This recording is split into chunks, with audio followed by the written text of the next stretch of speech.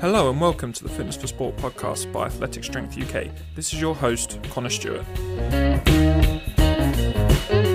And welcome to the third episode of the Fitness for Sport podcast. I'm really hoping you're loving the content so far. From all the feedback, all the downloads that I've seen, I can only assume that you are. Thank you for all of those who have given feedback, sent messages regarding the podcast. Really thankful for all of you. I'm really glad you're all enjoying it so far. If there's anything you want me to cover in particular, please just let me know and I will get on it, no problem. So for this episode, I thought I would go through the easiest way to get strong and the easiest way you can therefore increase your competition performance. Now, this method is easy in practice, but not in effort. In effort, getting strong is hard. Do not get me wrong on that. You should always be putting 100% effort into your training, no matter what type of training you're doing.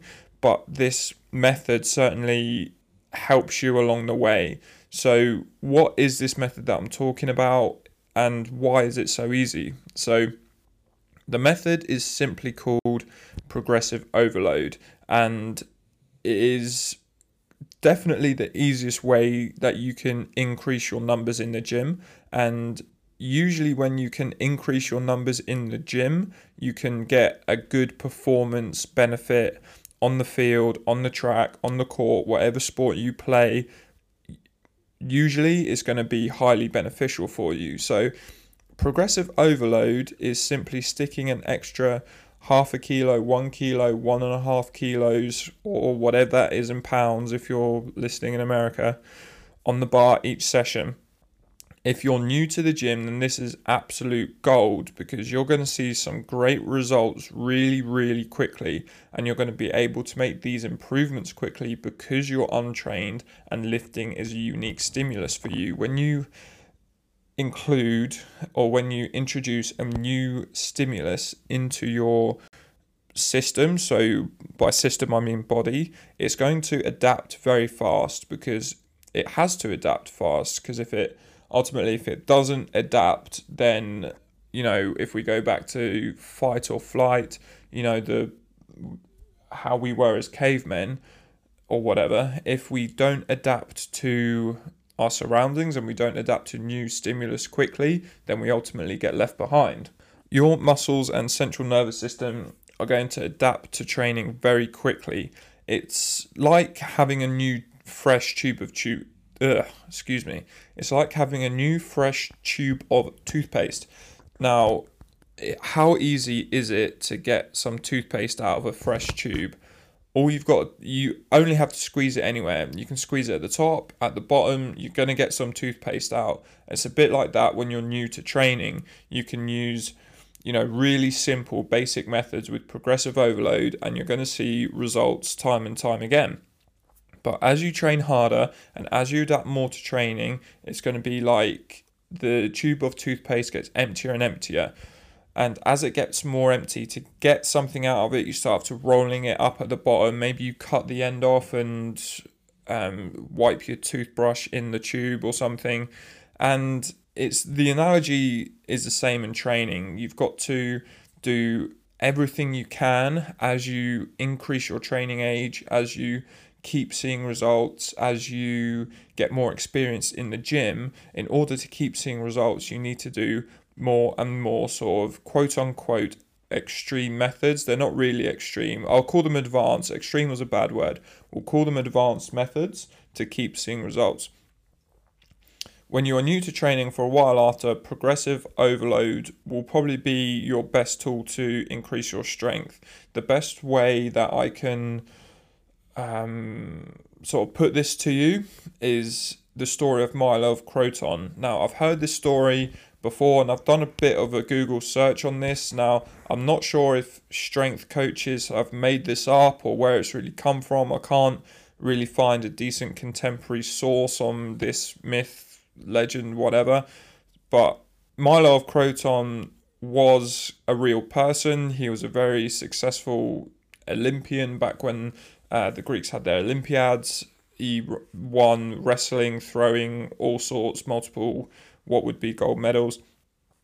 And the legend, quote unquote, goes, which I am pretty sure that has been made up, is that Milo Croton trained for the Olympiad by carrying a baby bull on his back each day for 4 years.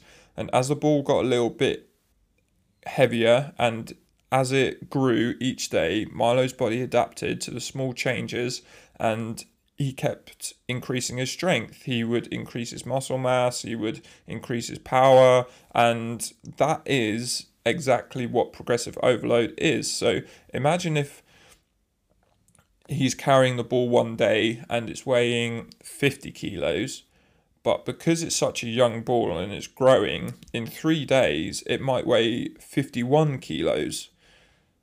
And it's the same when you add zero point 0.5 kilos or 1 kilo to the bar. It's like the ball growing a little bit each day and a little bit every couple of days. Your body adapts to the gradual increase in the mass of the object. Your muscles will hypertrophy, your tendons will stiffen, and you'll be able to recruit more muscle fibers at once. If you're just doing the same weight with the same reps in the same sort of ranges all the time, you aren't really going to see any improvement because your nervous system is going to become accommodated to this type of training. It's just going to accept that this is your norm, and when something is your norm, nothing is going to change. You need to be looking for those unique stimuluses which you can adapt to, and then your muscles can keep training or can keep adapting to, your central nervous system can keep adapting to. That's why things like blood flow restriction training is really popular at the moment, because it's such a unique stimulus to the muscle. It brings in such metabolic stress that you get really good pumps, you get really good hypertrophy benefit. And most of that is because it's such a unique stimulus. If you did that all the time, eventually you're not going to see any more results because your body is just going to get used to it. So what if you're not new to the gym though? What if you've been training for maybe 4, 5, 6+ years and you're really struggling to get that extra 5 kilos on your deadlift? You're really struggling to get that extra 1 inch on your vertical jump, to decrease your 30-meter time by that little margin. There are several advanced methods that you can use when progressive overload isn't quite working. Now, like I said before, progressive overload can or is probably the best method to use really for quite a long time, certainly 6+ years of training. If you've adapted quickly, then again it can be 4, 5+. But when I'm talking about these other advanced methods, you can still use progressive overload on top of these. You just might not see the quick results that you saw last time. So the first method I would use, or I would encourage you all to use if you're starting to plateau in the gym, is to accentuate specific parts of the muscle action to overload the movement. So let's talk about the squat. Everyone knows the back squat, front squat, whatever type of squat you want to use.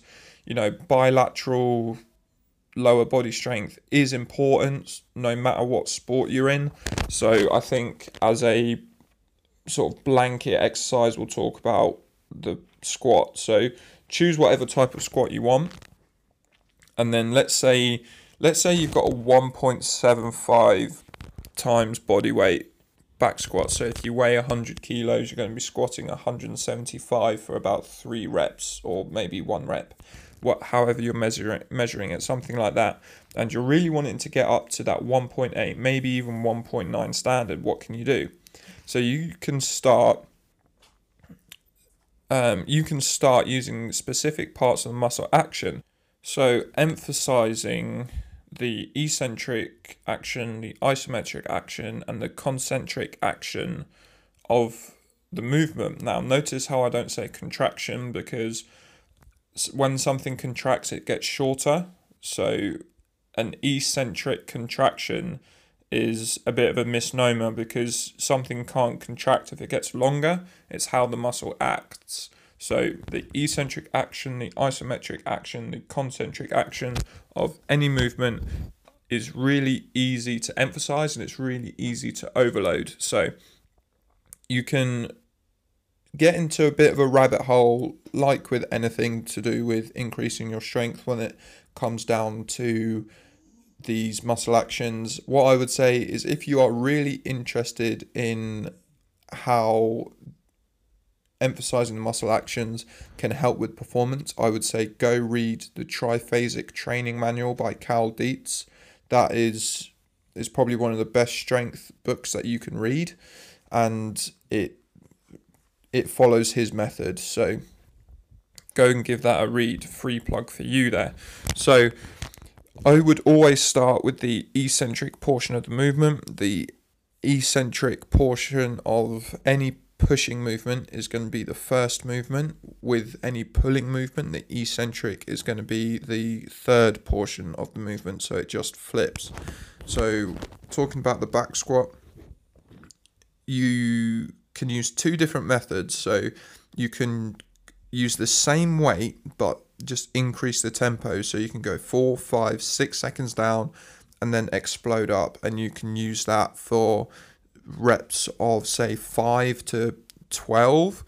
If you're going those higher rep ranges, so 12, you are probably going to want to decrease the volume a bit, because the muscle damage and the metabolic accumulation is going to be quite high, and there is a chance that you will have bad DOMs afterwards. So if you are wanting to avoid having loads of DOMs, then I would say just lower the volume if you're going to use emphasis, eccentric, and high reps. If you're going to use eccentric, emphasis, and say lower reps and more intensity, I wouldn't go less than 5 reps. I think 5 reps is probably the threshold. Anything below and your central nervous system is just going to go a bit haywire. I think your receptors in your muscles and tendons are just going to fail your lift, because the weight will be too much without sort of any help. So the reason you want to focus on the eccentric portion is that you can, number one, you are stronger in the eccentric part of the movement, so you can potentially handle more weight. The second reason is that you will activate more muscle fibers in series. So as you descend in the movement, you're going to be able to recruit more muscle fibers to control your body and control your weight. And you also get good tendon adaptations, and which help stabilize your joints and things like that. So that is the eccentric portion of the movement. So going back to the two different types. So the second method would be to use more weight with spotters. So the way this would work is, let's say we're going for 6 reps on a back squat with a 4-second eccentric. Let's say, for example's sake, that would be 100 kilos for you. What you might do is you might put 110 kilos on the bar, go 4 seconds down, and then with the help of 2 spotters, so it does take some manpower or girl power for this. So you're going to have to recruit your mates. You're going to have to get your mates down the gym with you. But as you go down for 4 seconds, they are then going to help you up. So again, you are really stressing the eccentric part of the movement. The better able you are to decelerate yourself and to decelerate an object, then the better able you are to then re-accelerate from that position, because it's less relative stress on the body. Now, going through to then the isometric action, there are 2 types of isometric action you can use. There is the isometric intended to stop and the isometric intended to move. So the isometric intended to stop would be if you were performing a back squat and say you went 1 second down and a 4-second hold at the bottom. That is an isometric intended to stop, and that allows you to optimize your amortization phase. So your amortization phase is that little bit of time between when you are decelerating in the squat, so you're going down, and then before you then re-accelerate up. If you can optimize that time, and if you can improve that period, then you can see good results in the squat, because you are then able to pop up from your sticking point a bit better. Usually everyone's sticking point is at the bottom of the squat, so if you can train in that range and you can train for that, then you can improve and you can, see good results. Now, an isometric intended to move is a bit more complicated. It requires setting up the safety rails in the squat rack at the joint height of the bottom of your squat. Now that sounds complicated, so again, it's going to take maybe a friend or two to help you with this. But what I want you to do is when you get into a squat rack, just squat down onto what would be the bottom of your squat, whether you go arse to grass or whether you go 90 degrees, it doesn't really matter. Just make note of where that is and pop the safety bars a little, like one or two notches higher than your shoulders. You're then going to you're going to get someone to help you put the bar on your back, and you're going to squat up into the rack, trying to rip the rack out of the ground. Now this different type of isometric, again, it's going to help with that amortization phase, but it's really going to help your tendon stiffness, tendon strength, increasing your type 2 muscle fibers, and it's also a really good way to load joints and load muscles which you're potentially having some issues with. Maybe you've got hip pain or you get a bit of knee pain when you squat. Using these types of movements, these intending to move isometrics, takes a lot of stress off of the joint and off of the muscle, because it's not a dynamic movement, yet you can still get some really good results out of it. And then so finally, the concentric action of the muscle. What you would do is you would probably put the safety rails a little bit higher than what is at the bottom of your squat. Put the bar on top of the rails, load up the bar, and you just want to explode up and drop back down onto the rails. You really don't want to have any eccentric or isometric element. You just want to get under that bar and explode up through it. If you want to jump, then I would say go for it. But if we're specifically talking about improving the back squat, then you want to set up as you would under the bar and just drive through it. Usually if you are just focusing on the concentric action, you can move a little bit more weight because you've not got the eccentric and isometric stress. So it is a good opportunity to have a bit of fun and put a bit more weight on the bar than you usually would do anyway. The third method, or the second advanced method, would be to manipulate the range of motion. So with a back squat, it's generally easiest to decrease the range of motion. So you might squat onto a box, but you would increase the weight on the bar. So you're really accentuating a specific range of motion which you might be struggling in, whether that's the top of the squat or at the bottom of the squat, and you are overloading that part of the movement, but you're doing it in a safe and effective way. You can also increase your range of motion. Now for squatting, this is a bit tricky because there's sort of safety issues and joint limitations and things, but if we're talking, say, about a good example of this would be, say, split squats. So you can put both, so you can have a plate under your front foot and your back foot, and so when you touch your knee to the floor, that is an increased range of what you're used to. And using things like that, so elevating yourself in ways that you can increase the effective joint range, that you would be working in is a really good way to emphasize range of motion and utilize range of motion to help you get strong. Now, what's the best way to manipulate these into your program? How do you put them in? Well, I don't think there's really a correct answer for that. I think you'd have to experiment yourself, find out what works for you. Going back to the muscle actions, I would say go through eccentric, isometric, and then concentric phases. Do 2 weeks on both. The reason being is that that's the order that would be in for sporting actions and the exercises that you're using. Not many, even though with pulling exercises, so things like chin-ups, you're going to be doing the concentric bit first. When it comes to sport performance and when it comes to sporting actions, 99% of the movements that you're going to be doing are going to start with a eccentric action.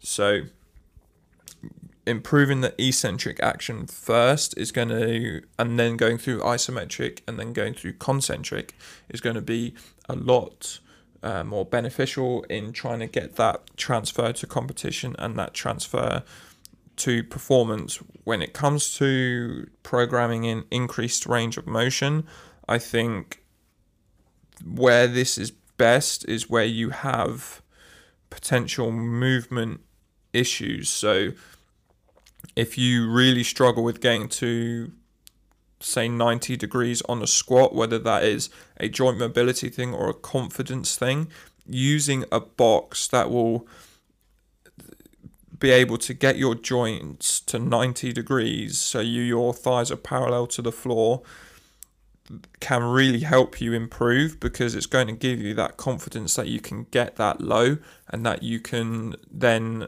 spring back up from it. What you don't want to be doing when you're decreasing range of motion is sort of using it as a crutch. So you don't want to be going down, sitting on the box, waiting on the box, and then going back up. The box is only there as an external factor. So you want to be going down, just touching the box, and then exploding back up. If you're spending any sort of time on the box, if you're relaxing onto the box, then that's when it sort of becomes detrimental and you're not going to be able to really get a lot out of it, because you're losing all the important bits of the movement. So when it comes specifically to programming in, I would say just have a play around with it and just see what works. I don't know your specific scenario. I don't know which part of the season you're in. I don't know your sort of injury history, so I won't be able to give you specific examples. But what I would say is going through sort of 3 to 4 week blocks of accentuating. I think I've said it so much I can't even say it anymore.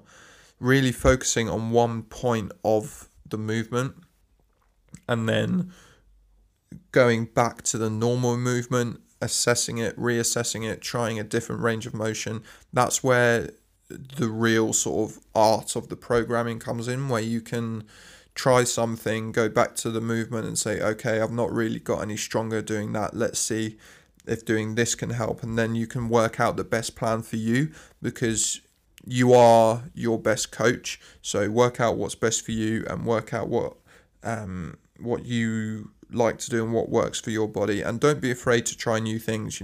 Just because I've said sort of these 3 or 4 things on this podcast, if you want to try something different, then absolutely go for it. Nothing's stopping you, and I would never discourage that. So it is all down to you, and it's all down to what you want. So I'm going to leave it there today. I really hope you enjoyed this podcast. The Fitness for Sport podcast is now on Apple, it's now on iTunes, so don't forget to leave a 5-star review and some feedback. If you listen to it on Spotify, give it a download. No matter what, if you listen to it on iTunes, give it a download, and make sure you subscribe, make sure you spread the word, make sure you share it with a friend. I think there's there's really good potential to get loads of unseen athletes together, training better, and just really upping the standard of athletic development and training standards for amateur athletes, the unseen athletes. You all know the drill. Listening to this, you are one of the unseen athletes, so I'm glad you're here. I hope you have a great rest of your day, and I shall speak to you next time, I should say.